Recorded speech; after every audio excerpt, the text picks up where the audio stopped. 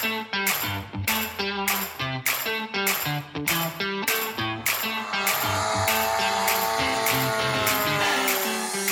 and welcome to RC Plane Lab, a podcast for anyone interested in RC airplanes. We'll share tips and tricks on how to build models and talk about successful flights, epic crashes, and everything in between. Visit us at rcplanelab.com to sign up for our email list and to ask us questions. You can also text us or leave us a voicemail at 818-351-9846. Please help us out by rating and reviewing us in your favorite podcast app. Thanks for spending time with us today. Now here are your hosts, Ron and Tom. Hello, everyone, and welcome to the RC Plane Lab podcast. I'm Ron. And I'm Tom. On today's episode, we're going to be talking about how to store airplanes. I'm also going to talk about how I think I'm cursed due to a recent problem I had charging a battery. and we're going to be reading and answering some listener questions. Yes. Don't forget to head on over to our website, rcplanelab.com. Click on the shop button and get some really cool RC Plane Lab merchandise. And also, while you're there, don't forget to sign up for our mailing list. So I'm ready to get started. Are you, Tom? I am. So storing airplanes. We've talked a little bit before about what to do like with batteries and that before you're getting ready to put your airplane away and store it for either a short amount of time or a long period of time. So I'd like to cover that just a little bit again. But I also want to talk about how do you physically store your airplanes? Do you hang them from the wall? Do you hang them from the ceiling? What do you do and how do you make sure they're ready for the next time you're ready to fly? And how do you make sure that you don't mess them up, just when you're storing them? So let's start with you. What do you do? Oh, well, so I have a pretty small area that I work out of, and I'm constantly finding new and innovative, if you will, ways to store the airplanes. So I'm in the basement of my house, and this is my shop and also my storage area. So I try to store the airplanes neatly, number one, because I don't want to be causing, the infamous hanger rash. And hanger rash, if you don't know the term, it's dents and dings and holes in monocoque that are not caused by flying. It's usually caused by running into it with something in the storage area or hangar. So therefore, hanger rash. But you just sort of have to come up with what space you have and what is the most convenient for you. And myself, I sort of built a little wing and fuselage rack that I sort of stood up against one of the walls with shelf brackets on it that are lined with foam. And I just simply rest the airframes on that foam, on those foam brackets, kind of laced together, if you will, so that they're out of the way. There's no chance of them getting hit by anything. And most importantly, well, maybe not most importantly, but importantly, is they're off of the landing gear. Out of round wheels are like one of my major pet peeves. And you can avoid that. You can avoid getting out of round wheels by not storing them on their gear, like not letting them rest on their wheels, especially over winter. With the foam wheels, they'll tend to develop flat spots, and that's annoying to me, especially if you're flying off of a paved runway. That noise they make, and it's just irritating. So I try to store them such that they're off the gear, and anything that they're sitting on or suspended from, it's cushioned in some way. I like the monocoque over balsa. Balsa's pretty soft, right? So it takes impressions pretty easily. Even with monocoque on top, it's not actually very hard to put a dent in monocoque covered balsa. So anything that you use to suspend your model or rest it on should be padded somehow. So on the airplanes that I have sitting on brackets, the brackets are, I've taken pipe insulation and kind of split it and glued it over the brackets so that the airplanes are sitting on foam. So it's nice and soft and cushiony. It's not going to make a dent in the airframe. And so that's my wing and fuselage rack. Everywhere else here in the basement, they're suspended from the ceiling. And they're suspended by a fairly lightweight nylon rope. And everywhere that rope contacts the airplane, well, I shouldn't say everywhere that weight is going to be bearing against that rope, I either have a rag or some kind of foam or something, so that that rope is not digging into the airframe. Excuse me, digging into the airframe and causing a a dent or a mark or whatever. So that's sort of how I store my airplanes. I don't like kicking them around on the floor and things like that, just simply because I don't have space for it. Now, some folks, they have whole rooms dedicated to their airplanes, and they can they can rest them on the floor. And some places, like some friends of mine, have enough space to actually not even have to take the wings off their airplanes, and they can store them right there on the floor or on a pool table or whatever. And if you do it that way, that's fine. Just, if you can, make it so that the wheels aren't bearing the weight of the airplane over the winter, because they'll develop flat spots, and that really annoys me. Yeah, I learned that the hard way, actually, from you, because I had an airplane that I had gotten. It was sitting out for quite a while, and I had no clue that the wheels would get flat spots in them, and so I'm pulling it out of I don't remember where it was sitting, but I was pulling it back out of there, and it was just doing the thump thump thump thump thump thump. Mm-hmm. And you're like, did you store that with the wheels on the See? ground? I was like, Yep. yeah, why not? And you told me that's why they go out around from the weight sitting on them. So, yeah, I don't do that anymore. I, I'm kind of in the same realm, I guess, as you with the racks and all that stuff that I use to store. Yep. And you're right with the pipe wrap. I think you can usually buy it in like 3-foot sections or something like that, and I just cut it down to the length I need. Yeah. And Some of yeah, the it just smaller stuff you can get in like 50-foot, bulk, rolls of it. And I think that's what I used when I built my rack here. Is I think I just bought a roll of it. And oh I think I really? still have some here. Yeah, there it is over there. So, Well, the stuff actually, this is the self-adhesive stuff that I have. It's actually not round. It's a wide, flat strip. Oh, And okay. you can wrap pipes with it because it's self-adhesive. Well, That's what I used. the stuff I have is round, and it Okay. has the Yeah, hole. that It works almost looks too. like a smaller pool noodle. It might Yeah. be 2 inches wide Mm-hmm. altogether, and then it already has a slit in it, so that you don't Oh, have okay. to worry about trying to slit it. Yeah. And then the stuff I Convenient. bought actually has a double-sided tape in that slit to where you can pull the face of that off, and then Mm-hmm. kind of stick it to what it's actually sticking on. So Yeah. the rack system that I have, that's actually stuck to it, and that way it doesn't come off when you pull your airplanes off. And yeah, that works Yeah. really well. I just have them, screwed to the 2x4s in the wall. That way nothing's going to fall. And I Yep. am the same as you. I use the rafters, in the Mm-hmm. unfinished part of the basement where I store them. Right. And some of the Yeah. smaller planes and wings will fit up inside the rafters, and that gives you a little bit of extra height too. Sure. But I use, instead of like rags and stuff, I use a thicker wire. Well, not wire, a thicker rope. That way it's not, it doesn't have so much I pressure on that gotcha. one single point. And the airplanes I have I hanging gotcha. up there are light enough, to where Yeah. I don't have to worry about that. So, Well, I um, laugh because I would like to use the thicker rope because I know exactly what you're talking about. mhm. But I'm not very good at tying knots, and knots that I tie tend to come untied. So the thinner rope, I can actually tie a knot, and then I take a lighter and burn the ends and make sure that it doesn't come untied. But Yeah. yeah, the thicker rope is probably a better idea than what I do. But all the stuff I have is sufficiently padded, and I learned that lesson the hard way. Pad that thin rope. I have an airplane. Looking at it right now, one of my little foamies, it's got a rope mark around it. Looks like it's been tried That's to sever with a rope or whatever. But I did want to make a note about so like I also try to store my airplanes such that the ones I fly maybe the most often are the ones that are easiest to get in and out.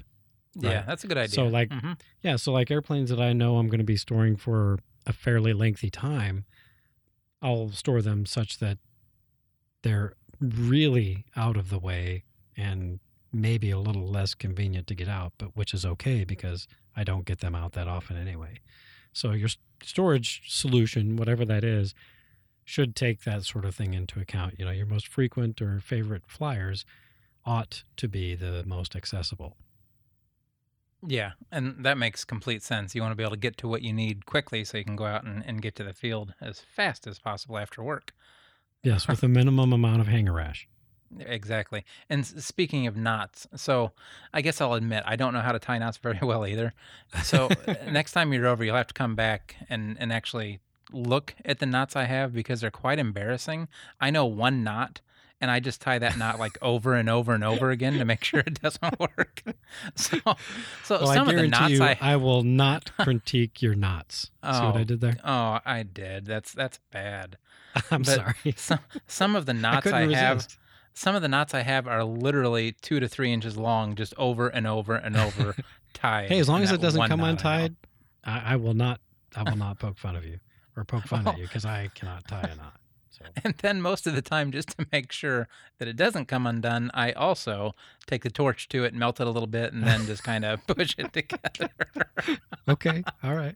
Oh boy, that's embarrassing. But yeah, Well, because so what I would don't. be worse? I mean, what would be worse than for an airplane to fall from the rafters and crash because True. a knot came undone? You know, Well, that would just be awful. It's so easy, I guess, to get online and look up how to tie a knot. I don't know. I never thought about doing that. Yeah. But I guess I'm just calling myself out. So if you see them, feel free to make fun of me. They are not pretty, not pretty, but they I will see hold it, an yeah. airplane up. And I Okay. did it too. So I not pretty, whatever. Anyway, so, Uh, so when you store your airplanes, Yes. is there anything special you're supposed to do, like with receiver pack batteries, like the NIMH batteries? Right. So in the battery episode, we talked about that. You should definitely. So as you said back in that episode, you know, the NIMHs tend to self-discharge, and of all the types of batteries, they were like the worst. Remember? Correct. Yep. I do kind of remember. Yeah. So It's been a while ago, but I remember. I know. So on your NIMH and your NICADs too, if you're still using those, you really ought to peak them occasionally, like throughout the winter or the storage or whatever. You ought to pull those batteries out of the airplanes, which I would do when you put them in storage anyway, and then label them like as to which airplane they came out of, so you have a quick handy reference when you go to put them all back in, you know, in the spring. But while they're out of the airplane, and maybe put them someplace convenient, and especially the NIMHs, you know, give them a peek, you know, once a month, once every other month, or whatever, just to try to keep them topped off. I've seen some guys that say no, you don't have to do that, but then, you know, I tend to think if you keep them peaked, they don't do that self-discharge thing, number one, and they don't. Even though they say they don't develop memories, you're not going to reduce the life of the battery by letting it self-discharge to almost nothing and then try to bring it up again. And I mean, we can get into a whole long conversation about formation charges and all that sort of stuff. And, you know, maybe someday we'll get into that. But it's just me personally, and my experience has been that if I keep them topped off throughout the winter, they serve me better the following season. So that's what I do with that. And nickel cadmiums, I sort of treat them the same way, even though they don't self-discharge as bad. I do try to repeak those periodically throughout the storage season, whatever that is. So that's what I do. Ideally, I pull all the batteries out, and usually they're already labeled because I pulled them out the last season. But if they're not labeled, I'll label which airplane they came out of, and then I'll put them in a convenient place where I will see them, where they will remind me, hey, we're over here, give us a charge, so that I can do that in the off season. Now, like we talked about, you know, with the lithium type batteries, well, specifically lithium polymers, those, do you want to talk about that? Because you're really kind of more knowledgeable on the newer battery technology than I am. Well, for those, and I don't remember the exact, I think it's 3.8 or 3.85 volts a cell is what you're supposed to take them down to. So, you know, I don't want to get into it again too much. But when you're not flying, when you're going to be storing those batteries for a long time, taking them down to their storage charge, and most of these chargers will do that. That's going to have a setting on there to take it to a storage charge, Right. and it'll discharge it down and make sure it's balanced, you know, right. Correctly at the right voltage. That way it doesn't kind of eat itself and degrade itself so quickly. So keep them at storage charge when you're not going to use it for a long time. Now, I will admit I don't necessarily do that unless it's going to be like a wintertime kind of thing where they're sitting over the winter. Most of the batteries I have that I use, that I use decent amount of time, that I use often, Yeah. will end up just I keep them fully charged. When when I drain it, I go ahead and I just charge it up so it's ready for the next time. Um, batteries really are kind of cheap enough to where if I'm taking even 50 charges off of it by storing it, for shorter amounts of time at a full charge, I'm okay with that. Um, I would rather have them ready to go when I'm ready to go than than have me wait on charging them and getting them ready when I'm ready to go fly. Yeah. Um, Yep. That's kind of how I feel too. there's best practices on how to make your batteries last a long time, but they don't necessarily line up with making it to where you can fly when you want to fly. So there's pros and cons of doing it both ways, but I usually just keep mine fully charged, ready to go, except for during the wintertime. So that's how I store those. And then most of the time too, I like I said before, I keep mine in the refrigerator. Um, low humidity and a cooler temperature where you're supposed to store those. So mine are in the fridge waiting for me whenever it's time to go out and fly. My But basement's fairly cold and dry, so I don't put them in the fridge, but they are in a cool, dry environment. So I think I'm okay with that. well, yeah, and you are. And if I didn't have the extra refrigerator out in the garage, I would not do that either. I don't put it in a refrigerator that we use every day, so it's Right. not. Like I said, it's not stored with the broccoli or anything like that. It's in its own little tote and stuff out in that But garage. So But you or don't in the eat garage broccoli. fridge. Yes, I do. I love broccoli, especially in General Tso's chicken. Oh my gosh, that's so good. Oh, that is pretty tasty. All right. Anyway, So we could, yeah. Our next episode, what Ron likes in his General Tso's chicken. maybe Teasing, of course. carrots. So that's what broccoli. I do Sorry. with batteries. Now my lithium ions, my A123s, whatever you want to call those I just when I'm done flying them, the last flight of the season or whatever, and I come home and I'm putting the airplane away, I'll go ahead and top them off, and I don't have to mess with them again until the next season. That's why I'm such a big fan of those batteries.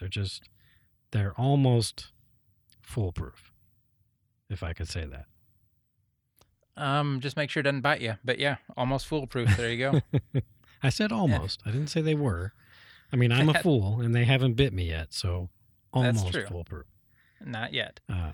And then, So- I mean, that's, you take the batteries out and store them how you're going to store them, in the refrigerator, or, however you do that. And then I'll give the engines, one final run, usually the last flight of the season, or if I haven't flown that airplane at all this season, I'll just treat it as if it had already been ran. Run all the fuel out of it, obviously, just like you would at the field at the end of the day. And then I just, I lube them up real good. I've got that mix that I use as after run oil. It's no great secret, 50/50 trans fluid and Marvel mystery oil. And I give them a good dousing with that through the carburetor and some through the glow plug hole. And flip it over a few times and then wad up a paper towel and plug the exhaust with it and close the throttle, and it'll be good till spring. Yeah, so there's not too much to getting them ready for the next year. Then it's a little bit of time, but by taking care of them, you're going to make them last longer, and by storing them Right. correctly, and not having the not leaving the lines on it from your racks or from your rope, then you Right. really can't tell that they've been stored and how they've been stored because you're not leaving any marks on them, and that's the end Exactly. goal. You want to keep And them that's running the as goal. long as you Exactly. can. Yep. Yep. So, anything else you want to cover on storage? No, that's that pretty much covers how I store my airplanes. Just a couple of key things. Don't let them rest on the gear unless you don't mind flat spots on your wheels. In which case, if I see them, I'll make fun of you. And lube the engines and take care of the batteries. I mean, it's pretty simple. Yeah, there's not too much to it. So just keep them flying as long as you can, and keep them in your hangar as organized as possible, and keep them clean. Mm-hmm. Yep. Okay, so let's move on to my cursed battery story. Yeah, I'm actually I actually am excited to hear about this. Yeah, so okay, I swear, I think somebody's made a voodoo doll of me and somehow brought me some bad luck. Okay. Somebody has brought Ron some bad juju. Yes, thanks, whoever you are. So I've been charging batteries for years and never Yeah, had a yeah. problem. Yeah, I feel never like had a problem. you know what you're doing. Yeah. I do too. Hmm. But apparently I'm cursed. So, like actually it's a little bit Do scary tell. because between the problem I had, if you remember the charging the lipos for that small quadcopter a few weeks ago and what happened to me a Yes. couple days ago, like it's scary because I've never had problems with batteries before. So here's my story. And Okay. I haven't told you about this yet, so maybe you can tell me what I did wrong. Although I don't think I made any mistakes, but maybe you can pick up on something. So, Oh, so if here I we go. spot something you did wrong, trust me, I'm gonna tell you. So I started going through that trainer plane I have. This is the one I Mhm. talked about needing to go over, several episodes ago, so that we can take it Right. out to the field. Yep. Because one of my son's buddies wants to learn how to fly. Which, by the way, I still feel really bad that we haven't been able to go out there. Because Cody, that's my son. Mhm. He asked me back in the beginning of March if we could teach his friend to fly, and I told him sure. We'll go out once it warms up. I never imagined we would I be know. going through all of this right now. I know. Um, but anyway, so I got a bit derailed. It's okay. So I saw the plane still had a battery in it. So I put it on the charger to cycle it a few times. Um, actually, hold on, I'm gonna derail myself again. So, how do you charge the batteries that are in your airplanes? We just talked about, you store them, you take them out of your airplanes, but do you have any that you keep in your airplanes? And like the reason I ask, so do you have any extensions or do you keep like the airplane close to the charger? So I have a couple of I think it's like 8 or 9 foot extension cords that I cut the ends off of and I put Dean plugs on, and it really like makes it easy to charge airplanes from far away. Um, Mm. like I can put the airplane on the floor and easily Mhm. reach it with a charger when it's on the workbench. Yeah. Um, so I think I made those like a few years ago so I could charge planes when we were at the field with a charger hooked up to the car battery, and I didn't have a long enough cord to be able to charge from there. Um, but I mean, like I figure it's only a couple amps, so the size wire and extension cords should work perfect and not mess with anything. Um, is that how you do it, or how do you charge a battery when it's still in the plane? So full disclosure, I am terrible about removing batteries from airplanes when I put them in storage. I mean, I know, Okay. I know, I know. I'm a hypocrite. I tell you to do one thing and I don't do it myself. And on airplanes where it's convenient for me to pull the batteries out, I do. Okay, Sure. I'm not going to say I leave them in every airplane I own, but there are some airplanes for, for balance reasons or what have you. They're located in a spot in the airplane that maybe is not the easiest to get to or to get the battery out of. So, full disclosure, I do have airplanes that the batteries are semi permanently installed in the airplane. However, they are, I do unplug them, obviously. And I do, when I charge my loose batteries, we'll call them loose batteries. That's the batteries I pull out and put on my bench here to remind me to charge them. When I'm going through the process of charging those batteries, I will also go through my airplanes that still have batteries in them and charge those as well. So, yes, full disclosure, I don't pull all my batteries out, and good or bad, it is what it is. But when I charge them, I don't use extensions. I don't do any of that. So I have a little table kind of in the middle of our basement that my wife is nice enough to let me use in that area of the basement. And I'll run my extension cord out to I have an AC DC charger that works off of DC or AC. Plug the charger into my extension cord, 3-prong, okay? And I'll use a standard length charge cord, either whether it's a Dean's plug or a JST plug or the if it's an XT, whatever it is. It's a fairly standard length. I haven't made additional extensions to get to it. So I'll place the charger close to the airplane so I don't have to, use an extension, or maybe it just has to be close to the airplane because the lead isn't long. And I take the airplane out there and I put it on my cool little Robart foam cradle, and that's how I charge them when they're in the airplane. So I don't use extensions or anything like that. Is there a reason you don't, or The reason I don't use extensions, yeah? to be honest, no, not really. Laziness, maybe. I just don't feel like making an extension. Probably. I mean, that's Okay. probably the real reason. But I think in the back of my head, maybe a long time ago, something happened with plugging something into an extension, and the resistance. I mean, granted, we're not pushing a lot of amperage or current through the charge cord. Hopefully, you're not with your receiver batteries. So, the extra resistance of the wire is probably not an issue.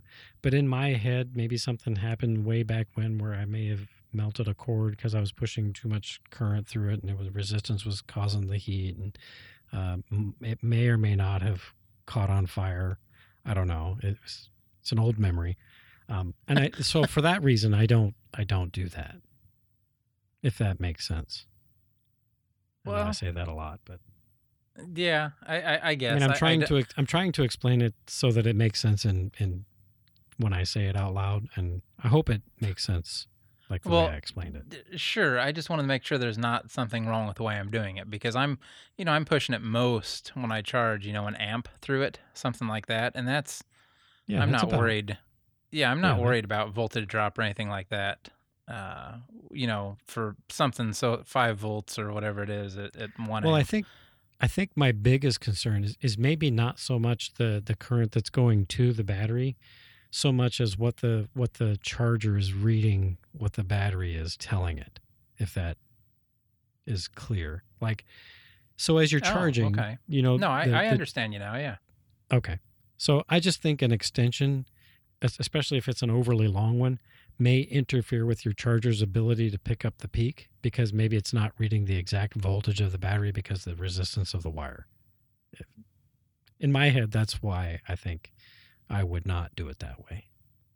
Okay, well, I'm going to have to look into that because I was on a, and I've done this before and I've never had problems.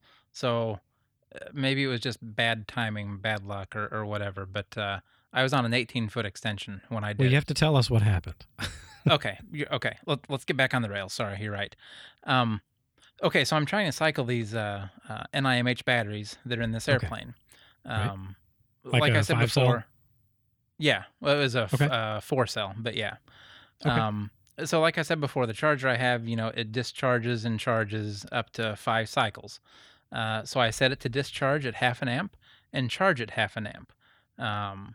It went through the first set of 5 cycles. It was pretty fast. But each time it put in about 100 milliamp hours and was taking out nearly 0. Actually, I think it might have been 0 every time. So I started it over for another 5 cycles. After that round, it was putting in about 200 milliamp, give or take, and still taking out. It was nearly 0, but most of the time it was, maybe 10 or 15 milliamp hours. Yes. But the numbers were climbing, so I didn't think anything about it. I started it again for its next 5 cycles, and within 5 minutes, I heard the charger beep. So I went into the room it was charging in to kind of figure out what was going on. It was in the room behind the wall. You know how my basement's set up where I charge Right. and stuff versus where I work. Yep. So when I looked at the charger, it said that there was a short. So I went over to the airplane to unplug the battery from the charger, and it had a Dean's connector on it. Is how whoever had it before me had that battery set up. Okay.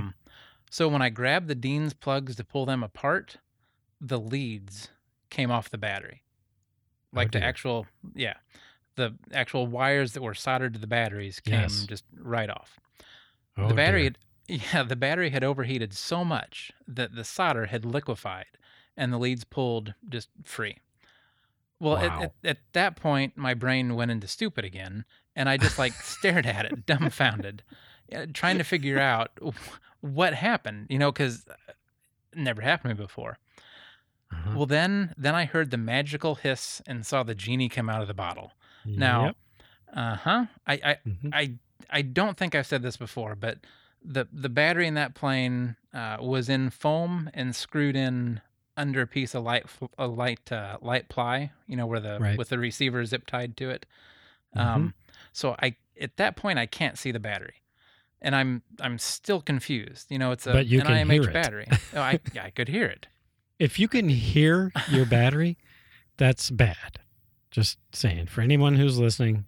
Yeah, I could see the effects of the battery. But Ooh. it's an NIMH battery. These are supposed to be safe. It shouldn't happen with those. So then my mind Right. starts wondering, is it a lipo? Oh, geez. Because once again, my brain is still like in stupid mode. I haven't quite reconnected it, and I'm trying to figure out like what to do. I felt the bottom of the airplane, and it was pretty warm, not hot, but warm. Okay. Yeah. And then another hiss and another puff of smoke. So that's kind of when I figured out it might blow up and I better get it outside. So I made a beeline upstairs through the garage and outside, which which is then, unfortunately, With when I a hissing realized airplane. with a hissing airplane, which is then when I figured out it was raining outside. So then I took it back into the garage. My wife was actually out in the garage cleaning out one of the cars. And so I set this airplane on the back of the golf cart, and I told her if it caught on fire to throw it outside. But by the look on her face, I don't know if she thought I was joking or not. Because, I mean, just that look like, what are you talking about? What? What do you mean? What do you mean Catches catch on fire? Wait a minute. So I ran back downstairs so I could get a small screwdriver to get the battery out of there. Okay. So I got back up, got my screwdriver, and I was taking that little piece off so I could pull the that light ply off that was holding it down. And Mhm. then there was another hiss and another puff of smoke. The bottom of the plane was like really getting hot. And Yeah. after I got the receiver out of the airplane, um, I took the foam out of the way, and I could see that there were 4 AA size batteries sitting in the bottom of the airplane. They were too hot to get out, so I asked my wife to run inside and get a pair of pliers, so I could take them out of the airplane. Okay, so then the genius that I am realized that I just had to turn the airplane over and they would come out. So Yeah, so I just dump took it them all. out.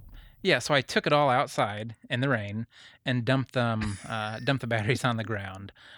They were hot. I mean, like they were Oh, yeah. hot, obviously. And I Sure. dropped them in a puddle, and the water around them like instantly boiled. Sizzled. You know, Yeah. yeah, I could barely make out, what kind of batteries they were, but you could just see on the side just tiny print that hadn't been messed up too much, that they were Energizer.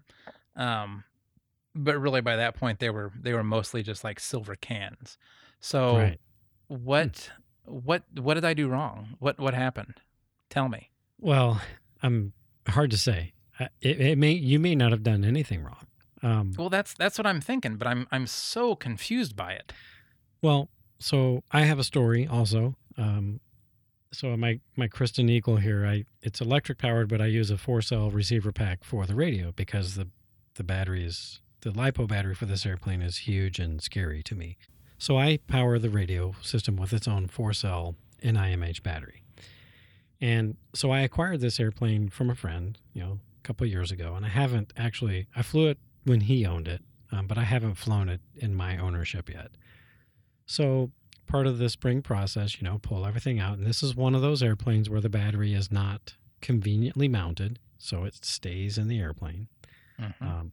So I same thing, I plugged it into my charger and hit start, and it almost immediately beeped at me, low voltage input detected.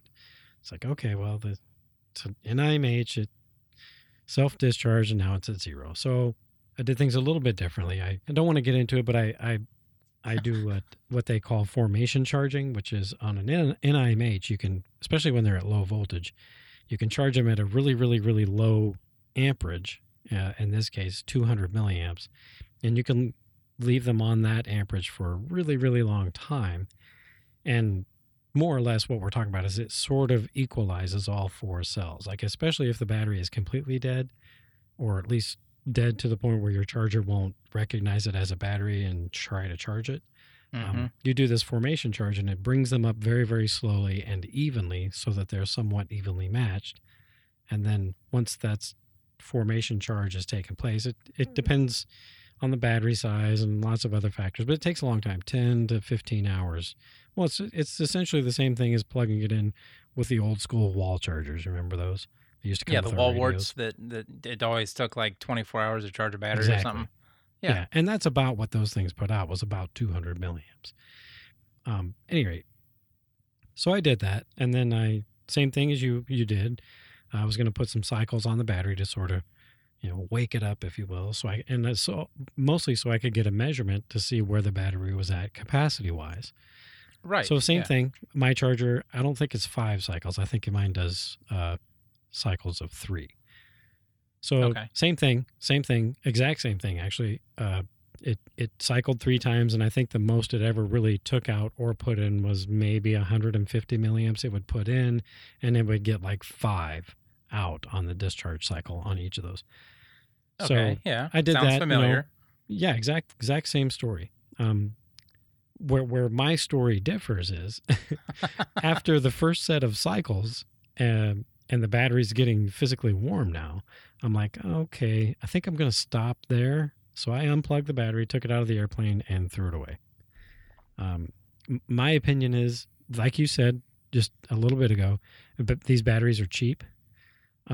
So I'm not going to risk, this airplane that, to me, I can't replace because it was given to me by a very good guy who's no longer with us. I don't want to risk the airframe to a $10, $15 battery. So I'm just going to throw this thing away and I'll get a new one. And that's what I did. If I can't get a battery to cycle in 3 cycles, then to me, it's not worth the aggravation of trying to get it woke up and possibly end up with a story like yours. Yeah. I don't want to have a story like mine again either. So in my case, I don't feel like I was doing anything wrong. It just simply was, I believe, the battery was just done. Either one dead cell that was ruining the pack. Yeah, I probably could have, taken the pack apart and found the dead cell and replaced it. But for $15 to me, or whatever the price of a 4-cell NiCad is these days, it's cheap. It just wasn't worth the aggravation to me. Yeah, and I definitely agree with that. Like, I didn't think there was actually a battery in that airplane, so I wasn't planning on I was planning on getting a battery for it. But when I saw there was one in there, I was like, okay, well, let's see if we can take a charge. No, I get it. The but numbers after the first 10 cycles, since yours does 2 5-round cycles, right? And you run your third one when it went off. Correct. Yeah. Yes. After I would have given up after the first one, the first round. Oh, really? Well, because that's just me though. Well, and I don't know, because I've had some before to where I've done it 15 times, and then those numbers are gradually growing, and the discharge is getting closer to the charge, and that's why I kept going, because the numbers were growing. But maybe I shouldn't have. So let me ask you this. Sure. So if in the back of your mind you knew that it took 3 cycles of 5 cycles each to wake this battery up and to get any kind of capacity out of it, how confident would you be in putting that battery in, say, your P-40 or some other, really nice airplane? You'd be comfortable with that? If I got to the point after doing it several times like that, and it was putting in 2,000 and taking out 1,950, yeah, absolutely. Okay. Maybe that's the wrong answer. I don't know. I've never been able to get one. I guess I've never been able to get one to come back like that. So I guess maybe my experience is different that way.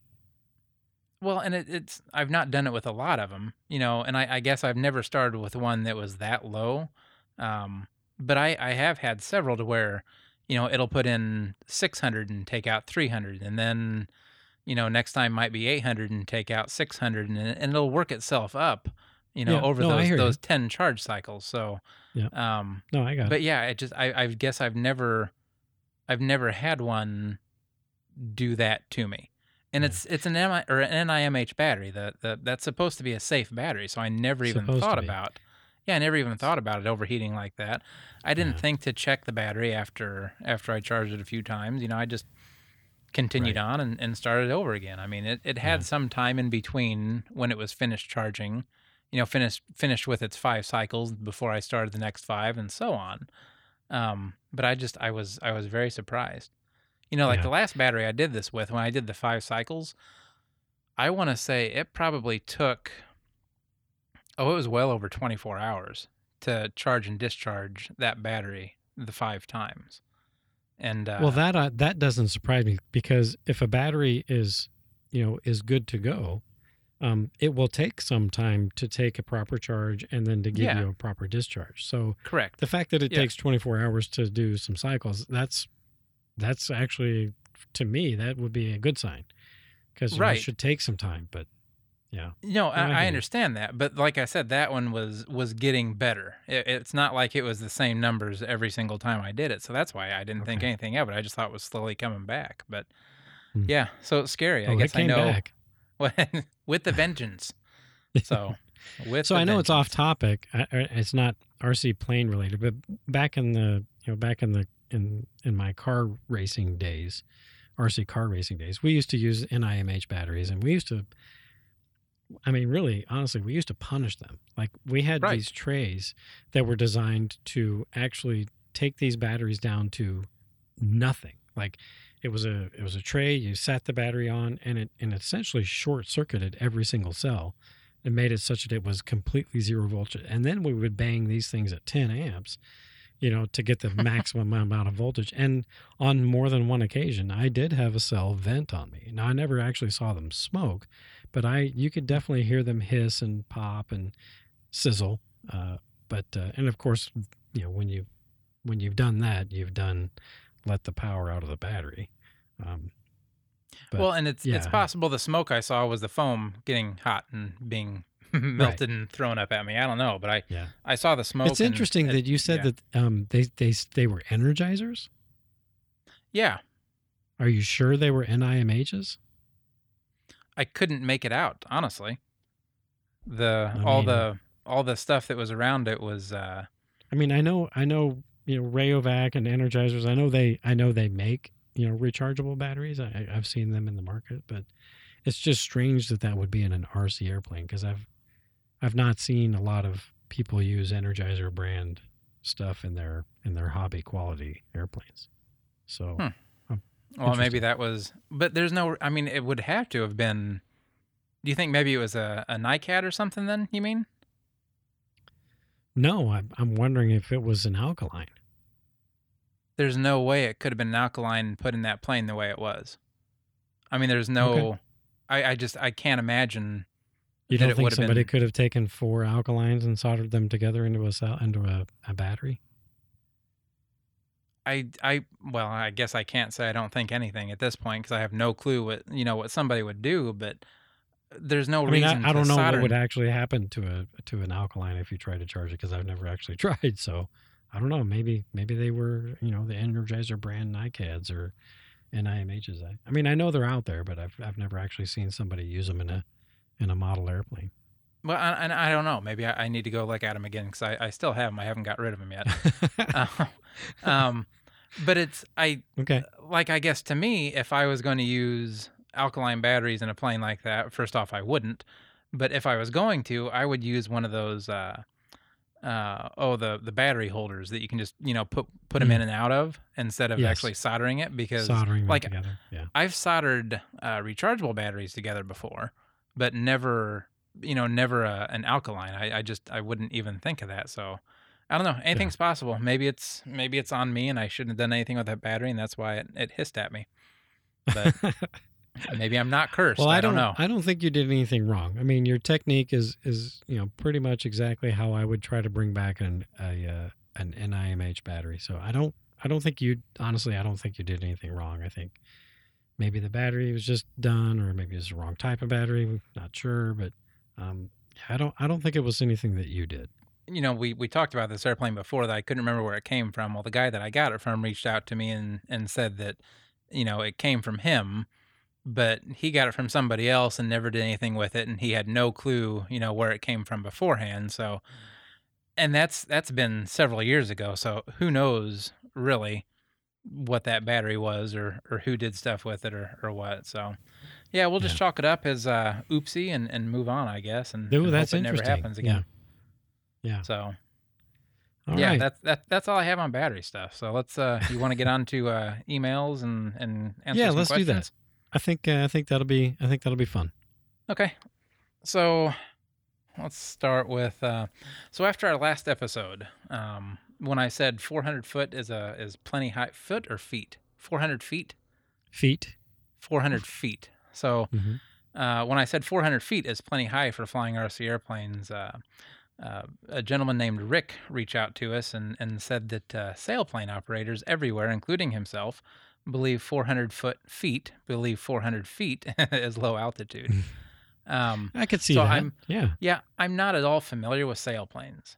I've never flown one before, so I had no idea how high they fly. So I Yeah. asked him for some clarification, and I'll read his reply. He said, guys fly cross country with binoculars and several spotters to 4,000 feet. Oh, The dear. record is twice that. He said, I have caught Holy thermals cow. with my I've caught thermals with my 4-meter ship, sending from 300 feet to 800 feet in an instant. Large aircraft are not always hard to spot. You look at the way light reflects off of its wings.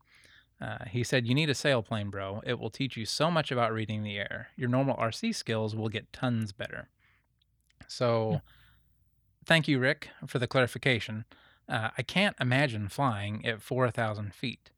But his message did remind me that I have an old Hobby Lobby, it's a 2400 millimeter Super Dimona hanging from the ceiling in my shop that I've never flown. Do you remember that one? Yeah, I do actually. Yeah, I think you were with me. Yeah, you were actually with me at the swap meet when I bought it.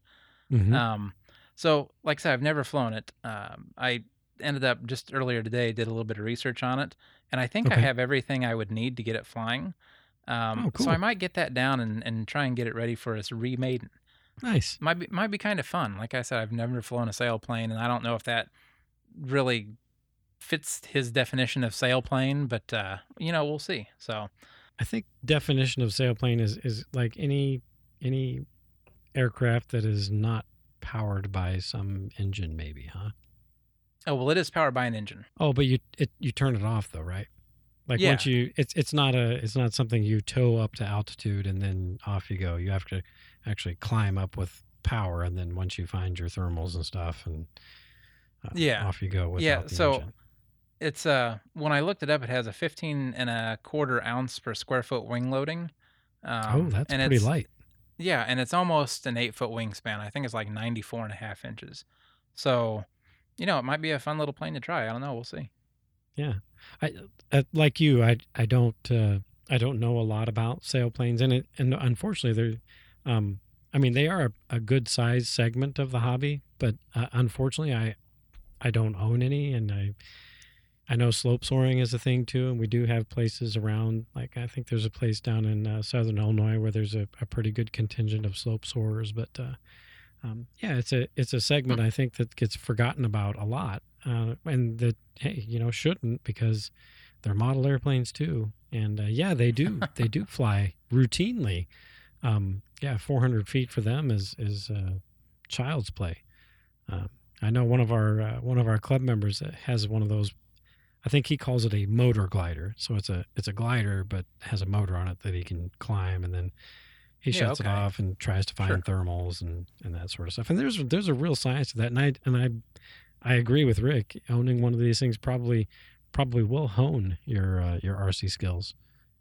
Yeah, I'm all up for learning more and trying to get better at it. So, yeah, maybe I'll get that down and see what it's like.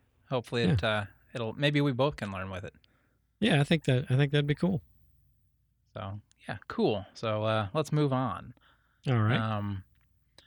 I'm going to apologize now for not being able to pronounce the name correctly. So if I'm really Okay. off, I apologize.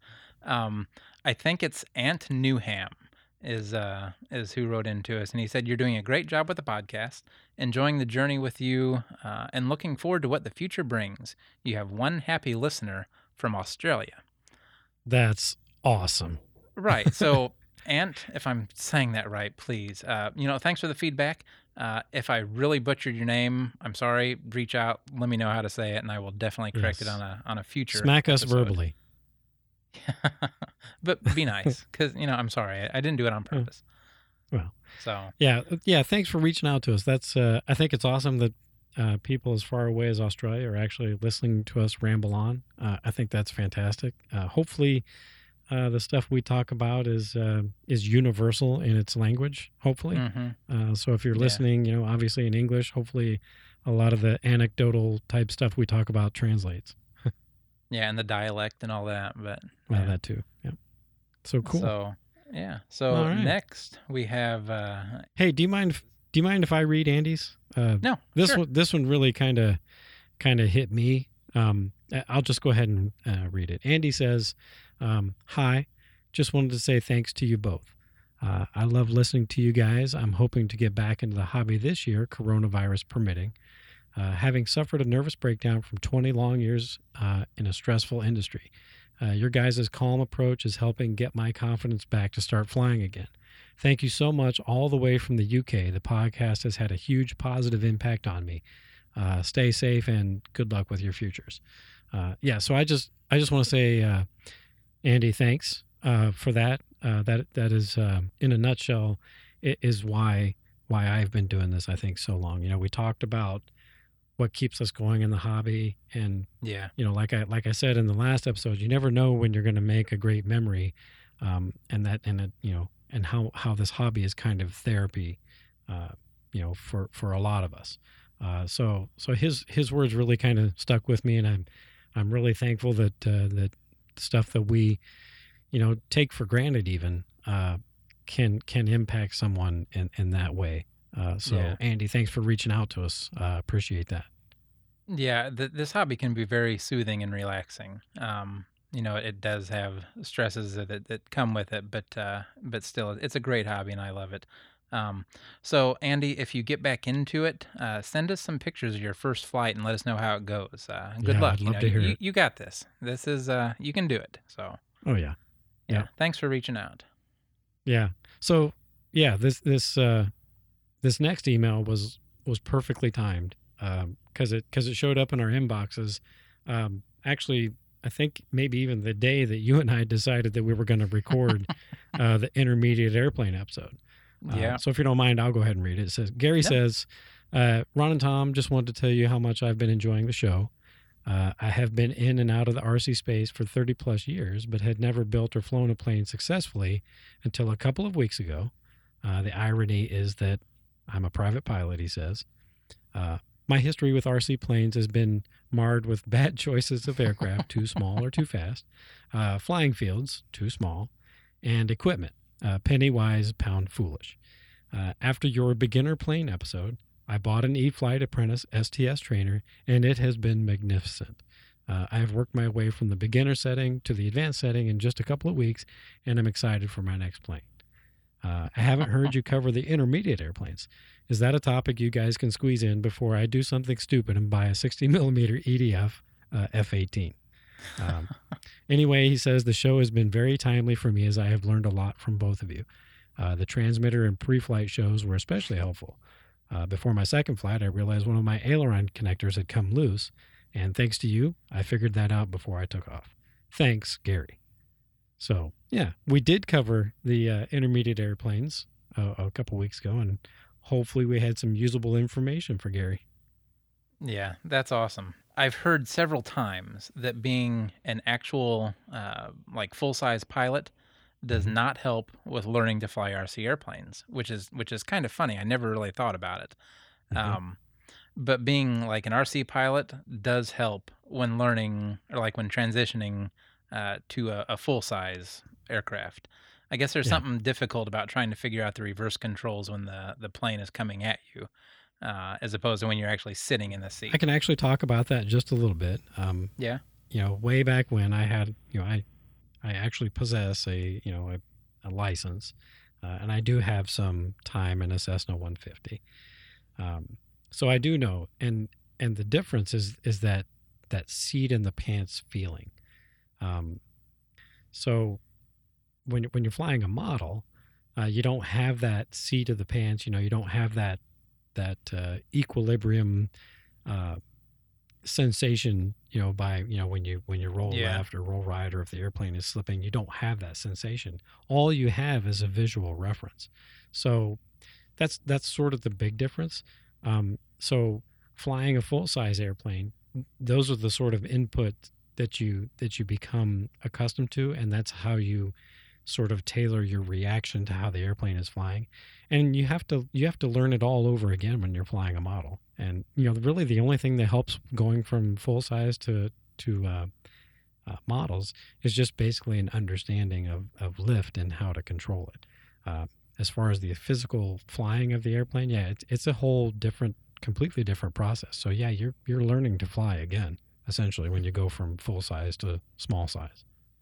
So it's basically the same thing, but nowhere close. Right, exactly. Yeah, and that makes sense. I mean, you don't have the physical feedback. You don't have the feeling that you get, I guess, when you're flying an actual airplane. Or I'm sorry, when you are flying an actual airplane, you have that, and you don't with the RC airplane. So, that makes a lot of sense to me. And it's hopefully and you one of these touched on days it too with the reversed controls when it's coming at you. That's a hard thing to get past too. Yeah, I still think starting out with RC cars is kind of an easier way of learning. With that, because it's the steering. You're not worried about up or down, but you're still learning the steering left and right. Yeah. Because it's completely backwards when it's coming at you as when it's going away from you. So, yeah. But so those are just a few of the messages we've received that we wanted to share. I love the reach this podcast has. We've had so many, or we've had feedback from so many different countries, and I definitely wasn't expecting that when we started this. So right. It's love amazing to me. Keep them coming. How far out. It's amazing to me that people in Australia are actually listening to this podcast. I think that's wonderful, and I think that just goes to show you how sort of universal the hobby is. Like, we may fly different branded equipment, or we may fly, Fox engines here.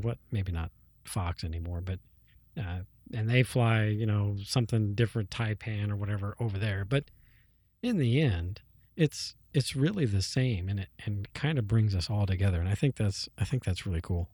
Yeah, I think so too. So now let's move on to a few listener questions. Okay. I will read this one, and then you can reply to it. So okay. James asks, he says, I have a Hangar 9 15cc carbon cub and was wondering if you could recommend a size nitro engine that would be good for that size plane. Well, sure I can. So nitro engine right up your alley.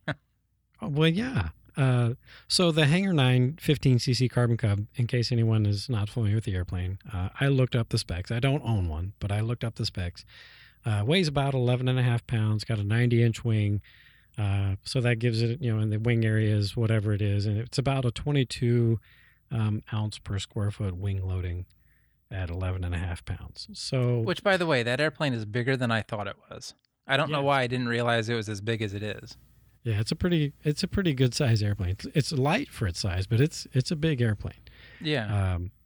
So having said that, those are the details. Me personally, so I like two strokes. Obviously, it's kind of what makes me tick. And given that size airplane at that weight and kind of the desired prop size that would fit that scale, if you will, of an airplane, I would say a good 90 size two-stroke motor would fly it really, really nice. I don't think OS makes the 91 two-stroke anymore. I think their AX is maxed out at the 75, I think now, but lots of good 91s out there on the secondhand market. So the OS 91 or any of those 91 clones that were made by ASP, Magnum, I think Thunder Tiger also made one. But any of those I think would be a great fit. That engine, a good 91 size two-stroke, turning a 15.6 prop would really make that airplane perform. However, it would be hard to beat the sound of a good big thumping four-stroke in that bad boy. I mean, a Cub, it should have a 4-stroke. It should sound like an airplane. So for that, I'd have to say a 120 size turning that 15.6 prop would be a pretty good combination. The new Sato 125 would be like the perfect setup for that airplane, I think, turning a 16.8. So that's kind of what I would recommend for that particular airplane. Cool. Okay, so next we have, hi, Ron and Tom. Congratulations for the podcast. I'm writing to ask you guys to talk about a subject I've never understood. It's about the use of real redundancy systems powering receivers, like the Wolverine switch from Fromco. Did I say that right, Fromco? Mm-hmm. Yeah. What exactly is it for? Is it also a voltage regulator?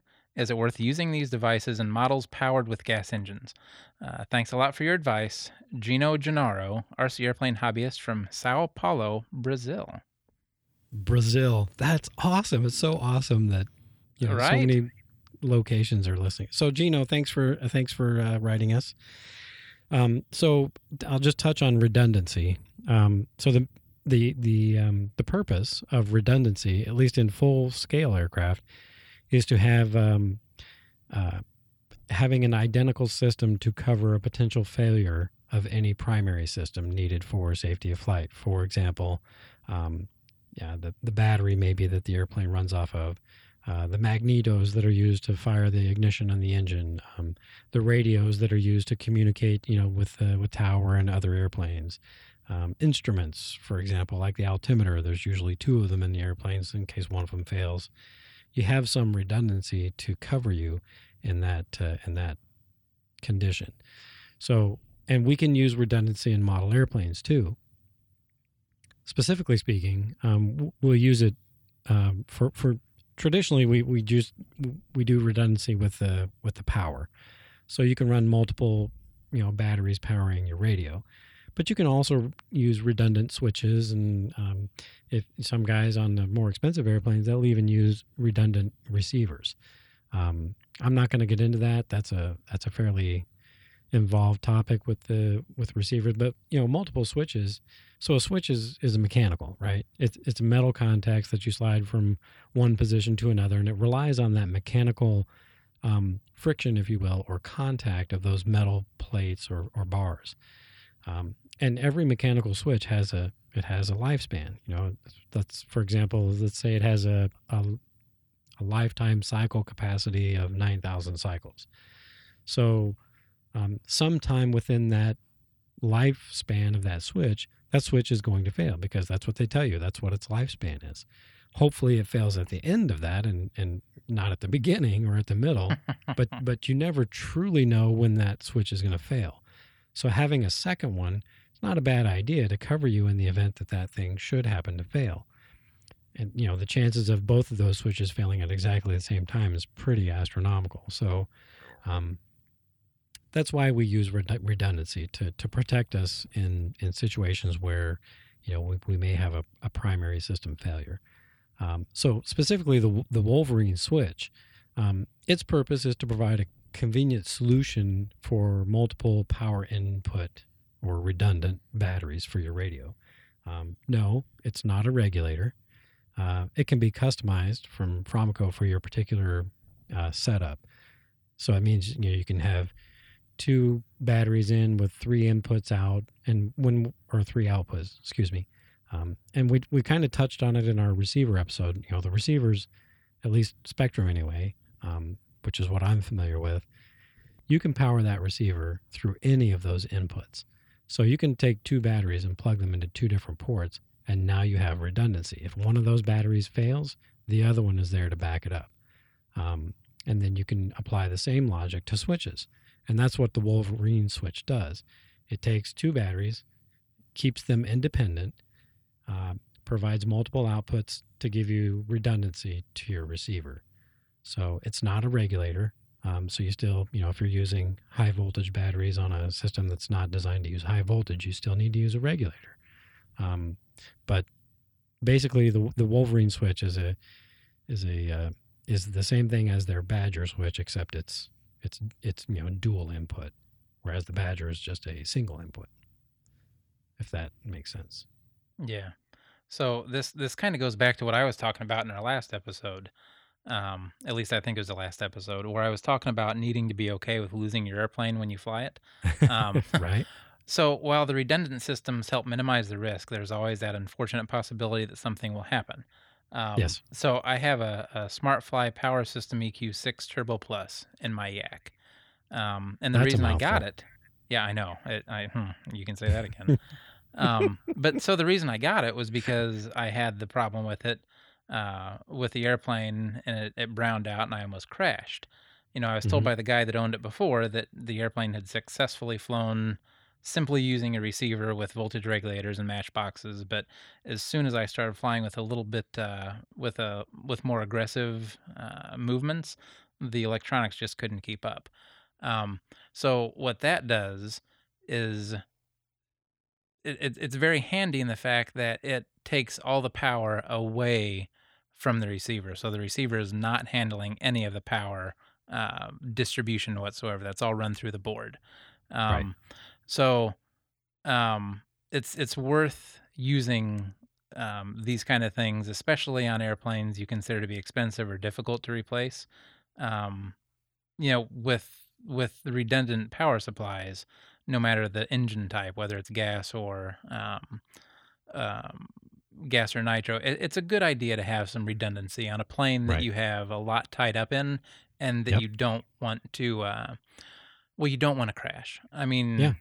Exactly. it's you want to protect your investment as well as you can. So Yeah. it's a little bit more expensive, but it's kind of a little bit more insurance to make sure that you have a redundant power supply, or running things a little bit differently to make it easier on the electronics. Yeah. I hope Yep. that made sense. I don't know if I rambled a little too much, but No, that's exactly what the point I was trying to make is it's definitely worth using this technology on an airplane you find to be valuable, or difficult to replace. So no matter what engine is on it. So yeah, I think we all probably have at least one airplane that we really value. oh Just sure. not necessarily like money wise, but that we just have a soft spot for, that we want to make sure doesn't get messed up. Right. And by using redundancies and all that in it, then you're just kind of setting yourself up, hopefully with backups, so that something doesn't happen. Like with the SmartFly switch I have in my Yak too. Like the power switches and stuff are fail safe switches where they fail safe to on. So if something Right. happens with the switch, a lot of times with mechanical switches, you have to slide that over to turn them on. Right. And then that's what makes the connection. Well, if there's anything that happens and that switch breaks, then it will turn off. So its default state with those switches is off, whereas like with fail-safe switches, they default to on if anything goes wrong with them. That way you Right. don't lose power and you don't have an issue when you're flying. Right. Yep. So Yeah, yeah, like exactly. I And said, that's I the hope that makes definition of sense. a fail-safe switch. Yep. Yeah, Exactly. it So fails in its safe mode. So yeah, exactly. So yeah, Gino, thanks for the question. Hopefully, we were able to do that justice. If we didn't, let us know. We'll yeah, try we'll again. clarify. It made sense in my head. So Yeah, me too, but I don't know if it did to anybody else. yeah, right. So we have one more question. Okay. This listener wanted to remain anonymous, which is fine. Okay. If you have questions, just tell Yeah, us you no don't want worries. your name read. But they want to know how long nitro fuel lasts. And that's actually a good question, because That's a I very have a good question. can. I have a can sitting over here that's probably 4 years old. Okay. And I was not sure if I should use that or not. So Hmm. let me know.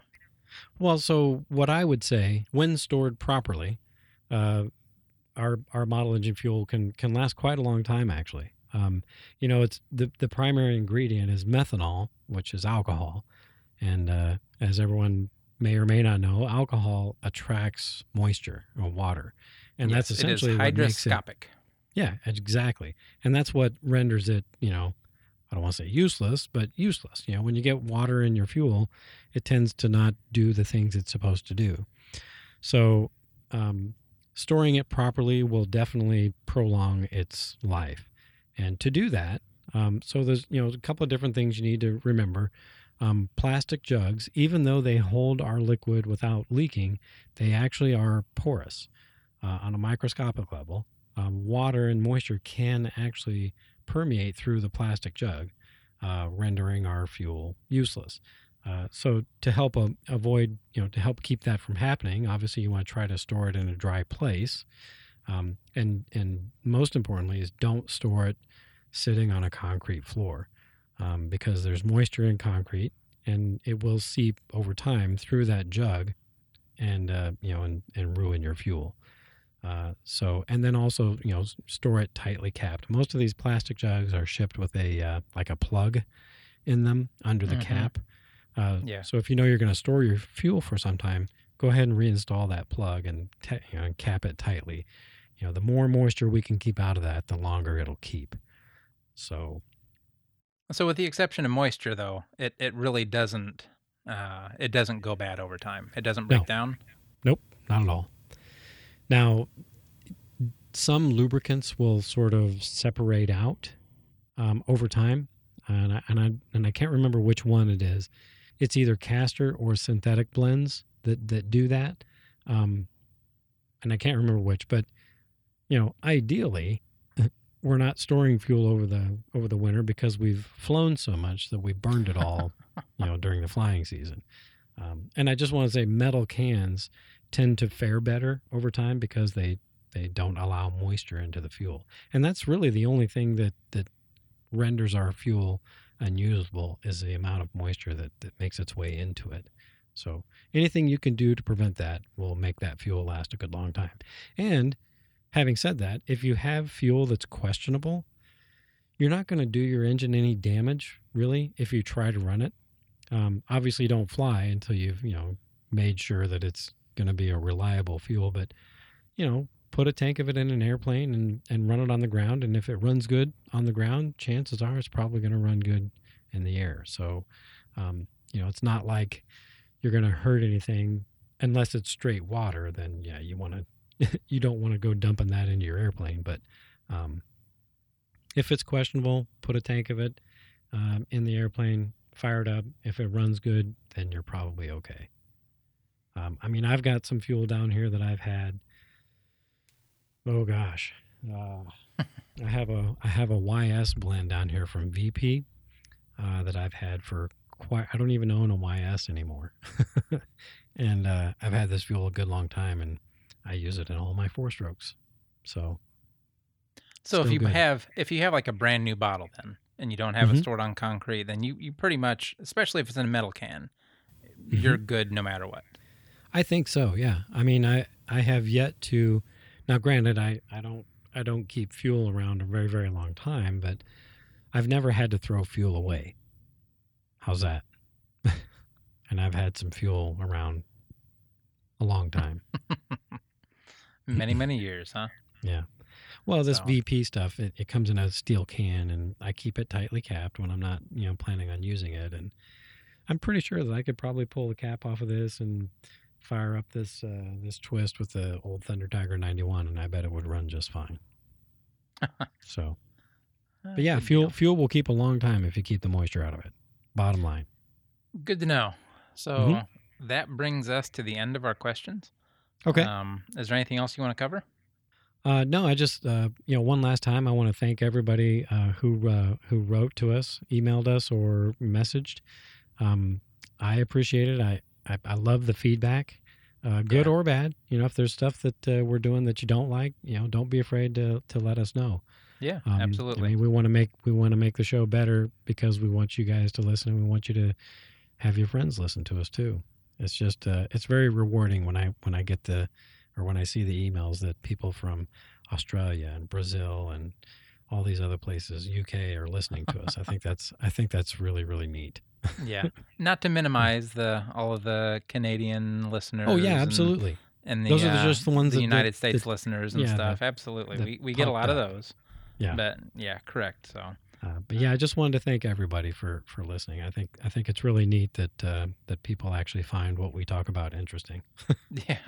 Yeah, that is true. We have a great audience, really. So, Yep. Don't forget to tell your friends about us. Let's get a bigger audience. Let's get some more people listening. So, oh, hey, by the way, I wanted to mention on our swag, you can actually buy face masks with our logo on it. Did you know that? I did, yes. That's awesome. I'm ordering one tonight. I'm just saying. Well, hopefully we won't need them much longer, but yeah, you're probably good to true. order some. Yeah. I'm wondering, they might make a pretty decent dust mask, when I'm down here sanding on my balsa airplanes.